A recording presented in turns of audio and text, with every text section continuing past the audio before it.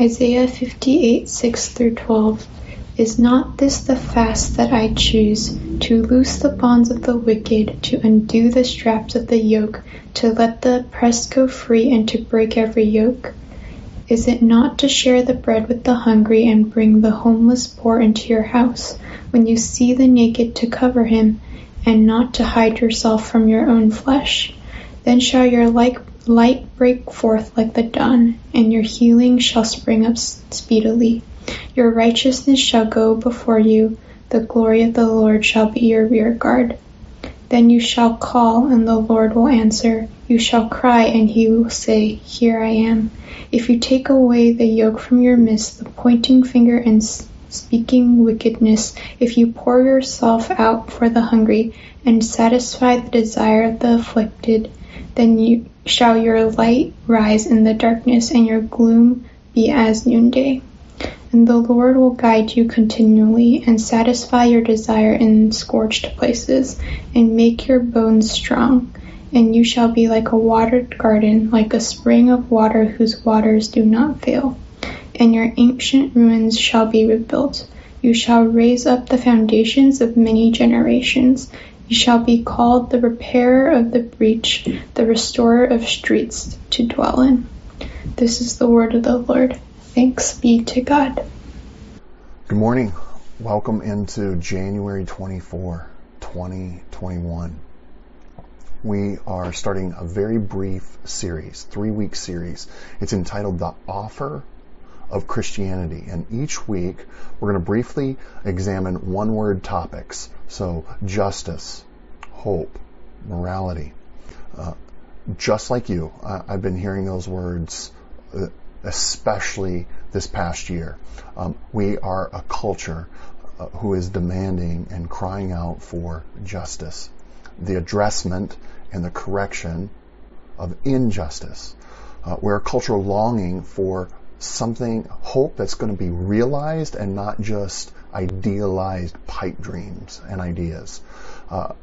We're a culture that is invoking these phrases, moral obligation and moral duties and moral absolutes, without really wanting to ground them in anything that smells like divinity or absolutes.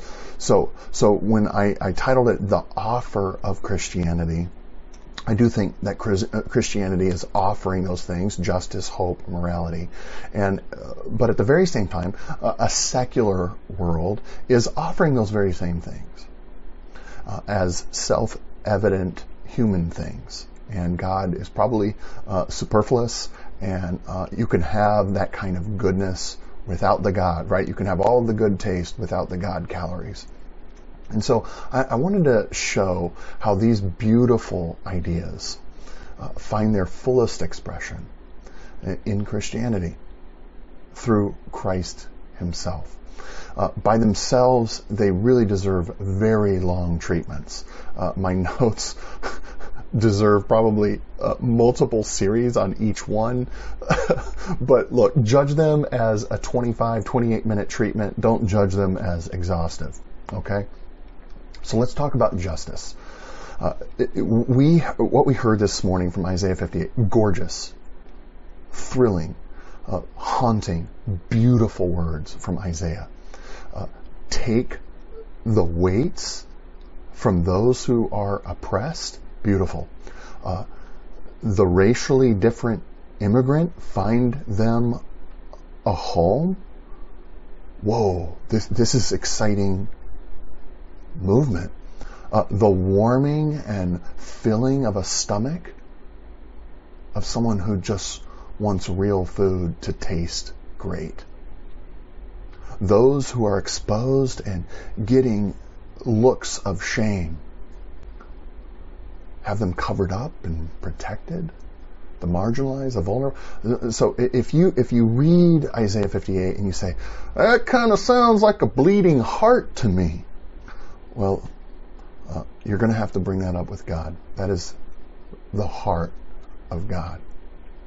Jesus actually teaches these late parts of Isaiah quite a bit in the New Testament. Luke 4 and Matthew 11, Matthew 25, subject of his first sermon. These songs and passages at the end of Isaiah are called the servant songs. And what they do is they look ahead and point to the servant of the Lord who is going to come and A, embody this, okay, and B, he's going to energize and move all things towards these beautiful endings. So all of the New Testament identifies Jesus as the man that Isaiah is talking about, who's going to bring about these things. That's the guy, the New Testament says. If you look at him, he's going to be the one chasing after this the to-do list of God. Now, I think what's surprising to me when I study this, if you study this, if it's anybody with wealth and or privilege, is that Jesus and Isaiah will not get off the subject of the poor. Over and over, the to-do list of God has the poor front and center, on the top of the list. Like there will be good news and it will be given. Good things are in store for the poor. Now, that makes people like us a little bit uncomfortable because I think we'd love to make the poor part of our checklist. I think a part of the list of the bills we pay among all the other bills we have to pay, but to put them front and center and attach all of our personhood or persons and resources to their welfare, that's going to begin to make us feel a little shifty and a little uncomfortable. One of the things I have to do very quickly, and I have to connect the plight of the poor to justice. And then I have to connect the poor to yourself. So I want to connect justice to you. Okay, common question. Why should Christians be consistently, deeply, emotionally, have emotional entanglement with and for the poor? Like, be very, very involved. There's this really strange biblical idea, and it's going to sound bizarre to American ears, I understand, but it's called the year of Jubilee. Isaiah 61 talks of Jesus as the year of Jubilee, but it really starts in Leviticus 25, and the year of Jubilee is every 50 years across Israel, across the country. Every single outstanding debt is forgiven. So not just student loans. 2, if you're a slave or an indentured slave, like you sold yourself to make ends meet as a slave, if you're a slave or indentured, you are 100% legally freed. You cannot be kept. 3, all real estate is returned and deeded back to original owners. Now, what that means is, you might remember the 12 tribes of Israel had a land allotment. They were given tracts of land, and every tribe, of course, had their own, that broken down into families. And so, in a year of Jubilee, the 50th year, all real estate is returned. Now, just like every other economy and every storyline in humanity, some families over 50 years, you do better and some do worse, and some fall on unpredictable tragedies and hard times. Some of it is mismanaged, some of it is spent and squandered. But whatever the reason is, after every 50 years, there's a reset. Think of the massive economic upheaval in that 50th year. But think of it another way. During an average lifespan of a person, individual, at least once, everybody is going to get a reset. A clean slate. Economically, holistically, as it pertains to your resources, even your status, you get a reset. Now, some of you have cold sweats thinking about this as an American. All right, Americans will get really fidgety reading Leviticus 25 because it might even sound worse than socialism to you. But God is revealing something to his people, his kingdom, the way that he operates. And it's this, is God is saying, I really do own all of the wealth. I really do own the land. I really do own all of the monies. Okay, some of you have known this. Our church plant's been around for almost 5 years, and we have had so many people involved in the different elements of worship. All right, so we have had many of you all over the spectrum pray for our offering. It happened today, and I'm making this stat up, but probably 85% of the time that I have heard in these prayers over the last 5 years is this phrase, is, God, everything that we have is yours. So many of you have prayed that prayer, that truth. You've been praying that truth for the 5 years that I've known you. And in the year of Jubilee, God is saying this, it's mine, and I don't want permanent, generational, ongoing, systemic poverty in my country. Nope, not in my kingdom. I don't care about the economic upheaval. I do care about the poor, though. I do care about the poor, though.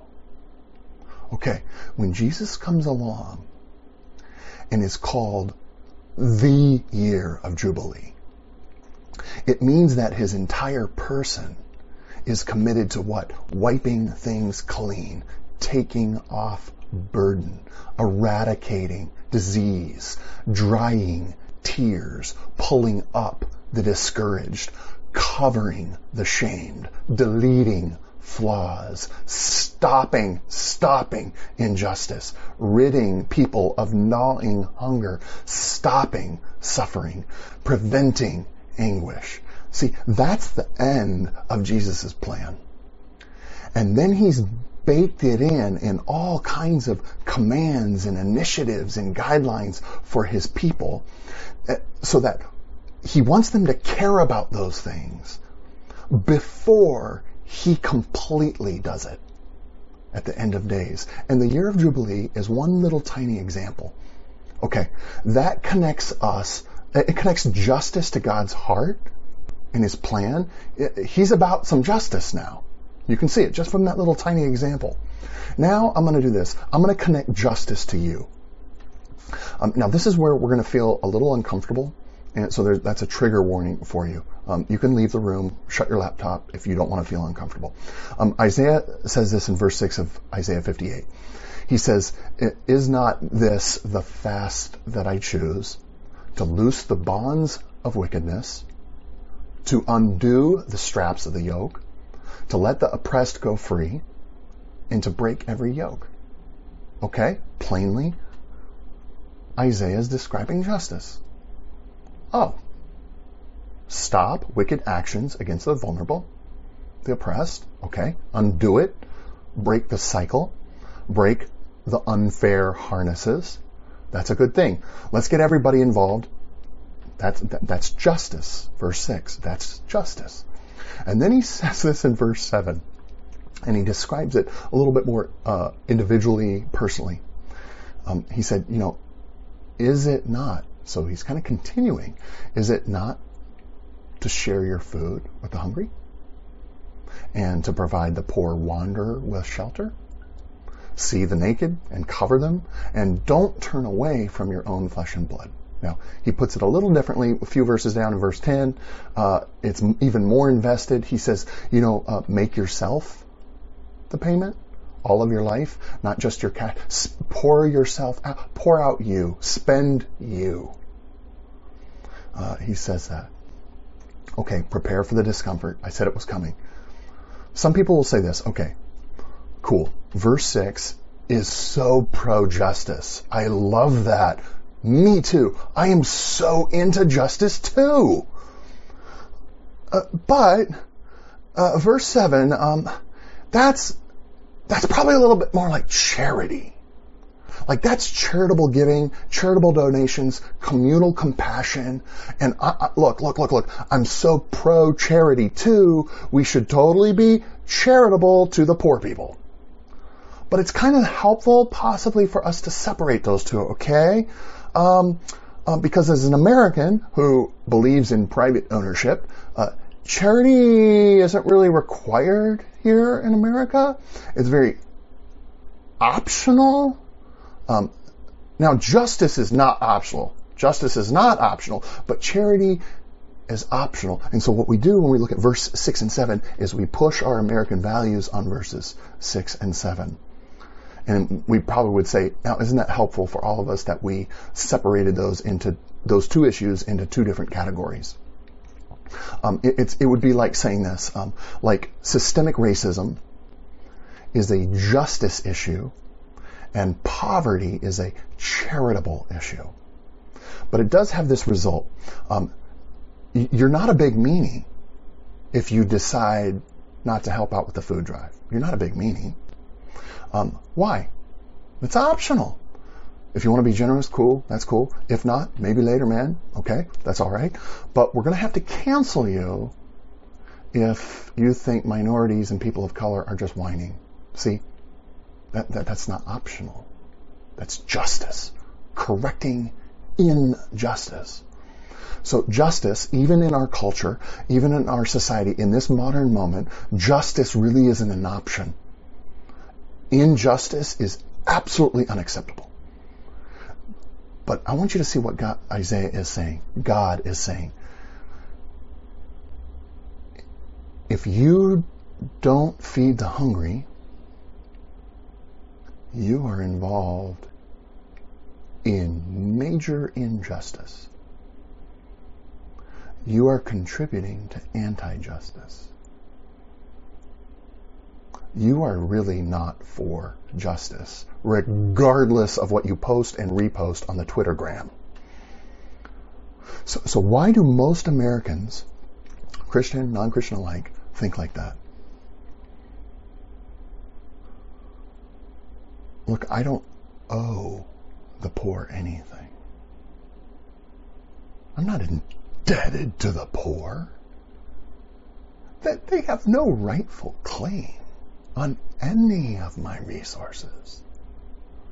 Look, you should just be happy. I give anything to them. If I contribute, awesome. If I don't, fine. But don't you dare call me unjust, buddy. It's charity. Charity is my independent thinking zone. I do what I want with what is mine. Are you uncomfortable yet? It's going to get a little worse before it gets better. Okay, the year of Jubilee, yes, shows us that God owns the wealth of his own kingdom. But check this out. Check out the last phrase of verse 7 in Isaiah 58. He says, is it not to share, talking about justice, is it not to share your food with the hungry and provide the poor wanderer with shelter? See the naked and cover them? Here's this last phrase. And don't turn away from your own flesh and blood. Now we all think of our flesh and blood as family, our closest domestic squad. In verse 7, the hungry, the poor wanderer, and the uncovered, they are described as your flesh and your blood. God is saying the poor wanderer is your brother and your daughter and your cousin, your peeps. Even the ESV translates poor wanderer as homeless, and it's okay, but it's not correct of how it's used elsewhere. Poor wanderer means an impoverished person of another race. It's like an alien, a stranger. That's how it's used elsewhere. When you turn away from the strange, struggling person of another race in your city and community, God looks at it and says, oh, you're ignoring your family. You just cold-shouldered your mom. You just cold-shouldered your dad. This is what is explosive and beautiful about God's opinion, is the poor person of another race is your flesh and blood. Every human is de facto an image bearer of God himself. See the connection there? Okay, here's the point. If everything I've said is biblically true, you are responsible for the needs, the welfare, the flourishing, the healing of the poor. They don't owe you. You owe them. In fact, some of us are wildly behind in our payments. Now, this isn't just sin, though it is. It's injustice. Now I've connected justice to you. Look, we have a lot. We have much. We are filthy, stinking rich. And in our circles, I think in our community, I wouldn't necessarily say this everywhere, but in our community, we generally think this. Look, it is my care, it is my dedication, it is my discipline, it is my decision paths, it is the application of my smarts, it is my delayed gratification, it is the endurance through obstacles and boredom have resulted in what? Stability, wealth, and a measure of security. Whether you'd say this out loud or not, or you'd say it this way or not, or say it in front of people or in polite company, is what we really think. In our circles, my circles, in our community, we think pretty much the reason I'm rich is pretty much me. And to a degree, in some way, I think you do have a point. Because if you didn't work hard, you wouldn't have it. Okay. But that's only a little tiny reason. It's a little fraction of the pie. It's only a little reason for your success. Look, if you were born not in the last 100 years, say if you were born in the 4th century,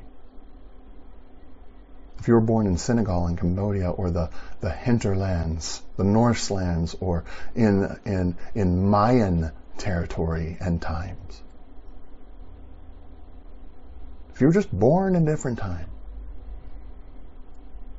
if you were born with different nutrition and different medical care and different vitamins and different cultural values, you would not be rich. Look, the largest reason that you are rich and I am rich, if we're being historically and academically honest, the largest reason we're rich is that it had zero reason to do with us. It's either random or it's a gift from God, and I'm going to opt for gift from God. That's why you're set up. That's why you're loaded. That's why you're sitting pretty and comfortable. It's why I am. It's a gift from God. And if all of our assets and money is predicated upon the overwhelming setup and gift from God, if that's true, is justice to the poor really just like a take it or leave it proposition? Is charity optional? Is it completely at your whim and discretion? If we approach it that way, then what? I've fooled myself. You've fooled yourself into thinking, oh, I've worked for it and it wasn't a gift from God. It's mine. And if you approach it that way, where charity is optional, I don't see that another person also carries and bears the image of God. And then what? What happens when you approach it that way? I am unjust. I will continue to perpetuate injustice wherever I go. Okay, I told you there would be some discomfort there. Now, most sermons I would probably end here, and I would have made you feel this soul discomfort, and we call that guilt. And I would have said, hey, look, you have so much, and I would pray, and I would end the Zoom call, and it's basically the equivalent to putting your nose in it, making you feel bad, and shouting at you to do better. Okay, that might get you to shell out a few more bucks, volunteer just a little tad more for the poor people.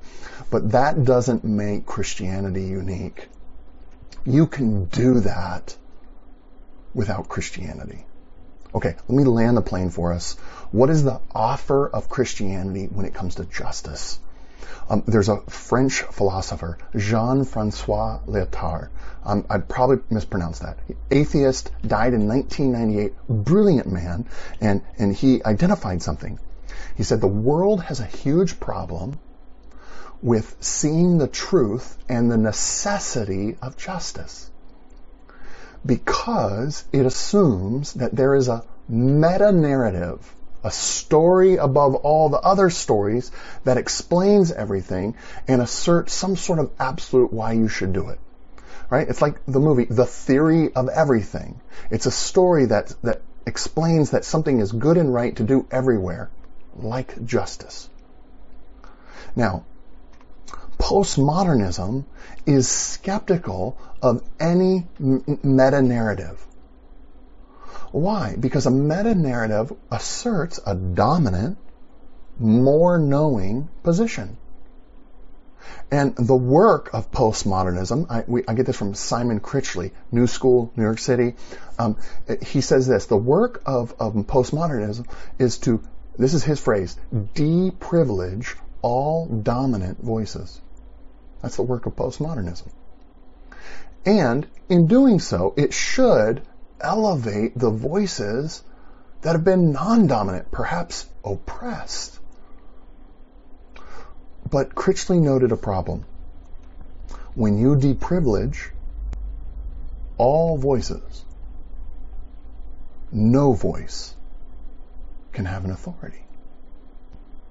And the problem that Jean-Francois Lyotard said is this, is we need a meta-narrative as an authority to do what is good and right, but all meta-narratives lead to domination and totalitizing and oppression, so we should probably reject them. Do you see the problem? Do you see the dilemma? He said all meta-narratives, number one, they shut down people who disagree with you, right? Because you're right. A meta-narrative says you're right and others are wrong, so you actually have to shut down people who are opposed to you. Two, he says it shuts down political dissent in favor of a utopian vision. And what he meant by that was saying this, is if we just got rid of these people and their crazy policies, and we put our policies in place, the world would be perfect. Right? Whimsically utopian. But we know that it would not be perfect. Three, he said, meta-narratives engender a spirit of domination and arrogance. You don't have to listen to anybody. And so you can easily and gradually marginalize more and more people who disagree with you. And Lyotard said this, show me a power of high absolute truth, a meta-narrative, right? A meta-narrative that is not totalizing. I finished just recently a podcast done by the New York Times and Serial. Some of you have listened to it, Nice White Parents. And it's about a journalist who follows one school, 283 in Brooklyn, and follows one school, and it follows, and what she does is she goes deep into his history from the 50s, but follows it probably around 4 to 5 years of close reporting. And what she sees is she herself is a white woman, and she sees this same story repeat itself over and over in the history of just one school, is that white parents will get involved, and they want to make a change, And what happens is they get what they want, and they think that they are helping, and they think they are being involved in some sort of social justice. But what happens is it does not fix the school, and it alienates and it hurts all kinds of people, and it never helps everybody. So she comes to this conclusion. It's in the end of the podcast. And she says this, she goes, I don't have answers or solutions, but she said it could, I know this, it could be made better if somehow the white parents would voluntarily give up power and their rights so that someone else would have it better. But it would mean giving up a place at the table. And she said, now, I don't know if I see that happening. But she said, how could you get someone to voluntarily do that? Like, why would anyone surrender their privilege? Why would anyone get less so that someone else can give more, and I'm going to do this voluntarily? It's not going to be coerced or mandated. So she sees this hint of a solution. But who in the world would do that? Well, Jesus, in Philippians 2, I'd encourage you to read it this next week.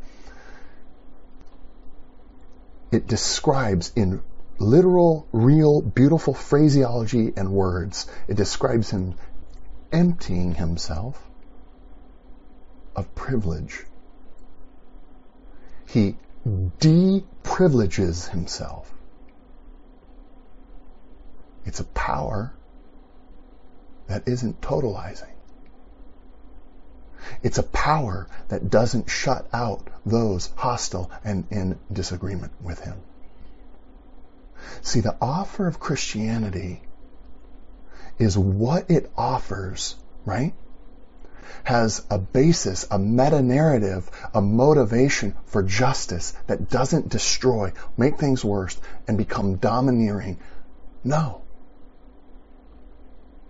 The heart of God is for the poor, and he deprivileges himself for the full advantage of the poor and the other. Through who? Jesus. Jesus is justice. And that's what we long for. Pray with me. Our Father and our God, we long for Jesus to come into places of injustice and repair them and make them right.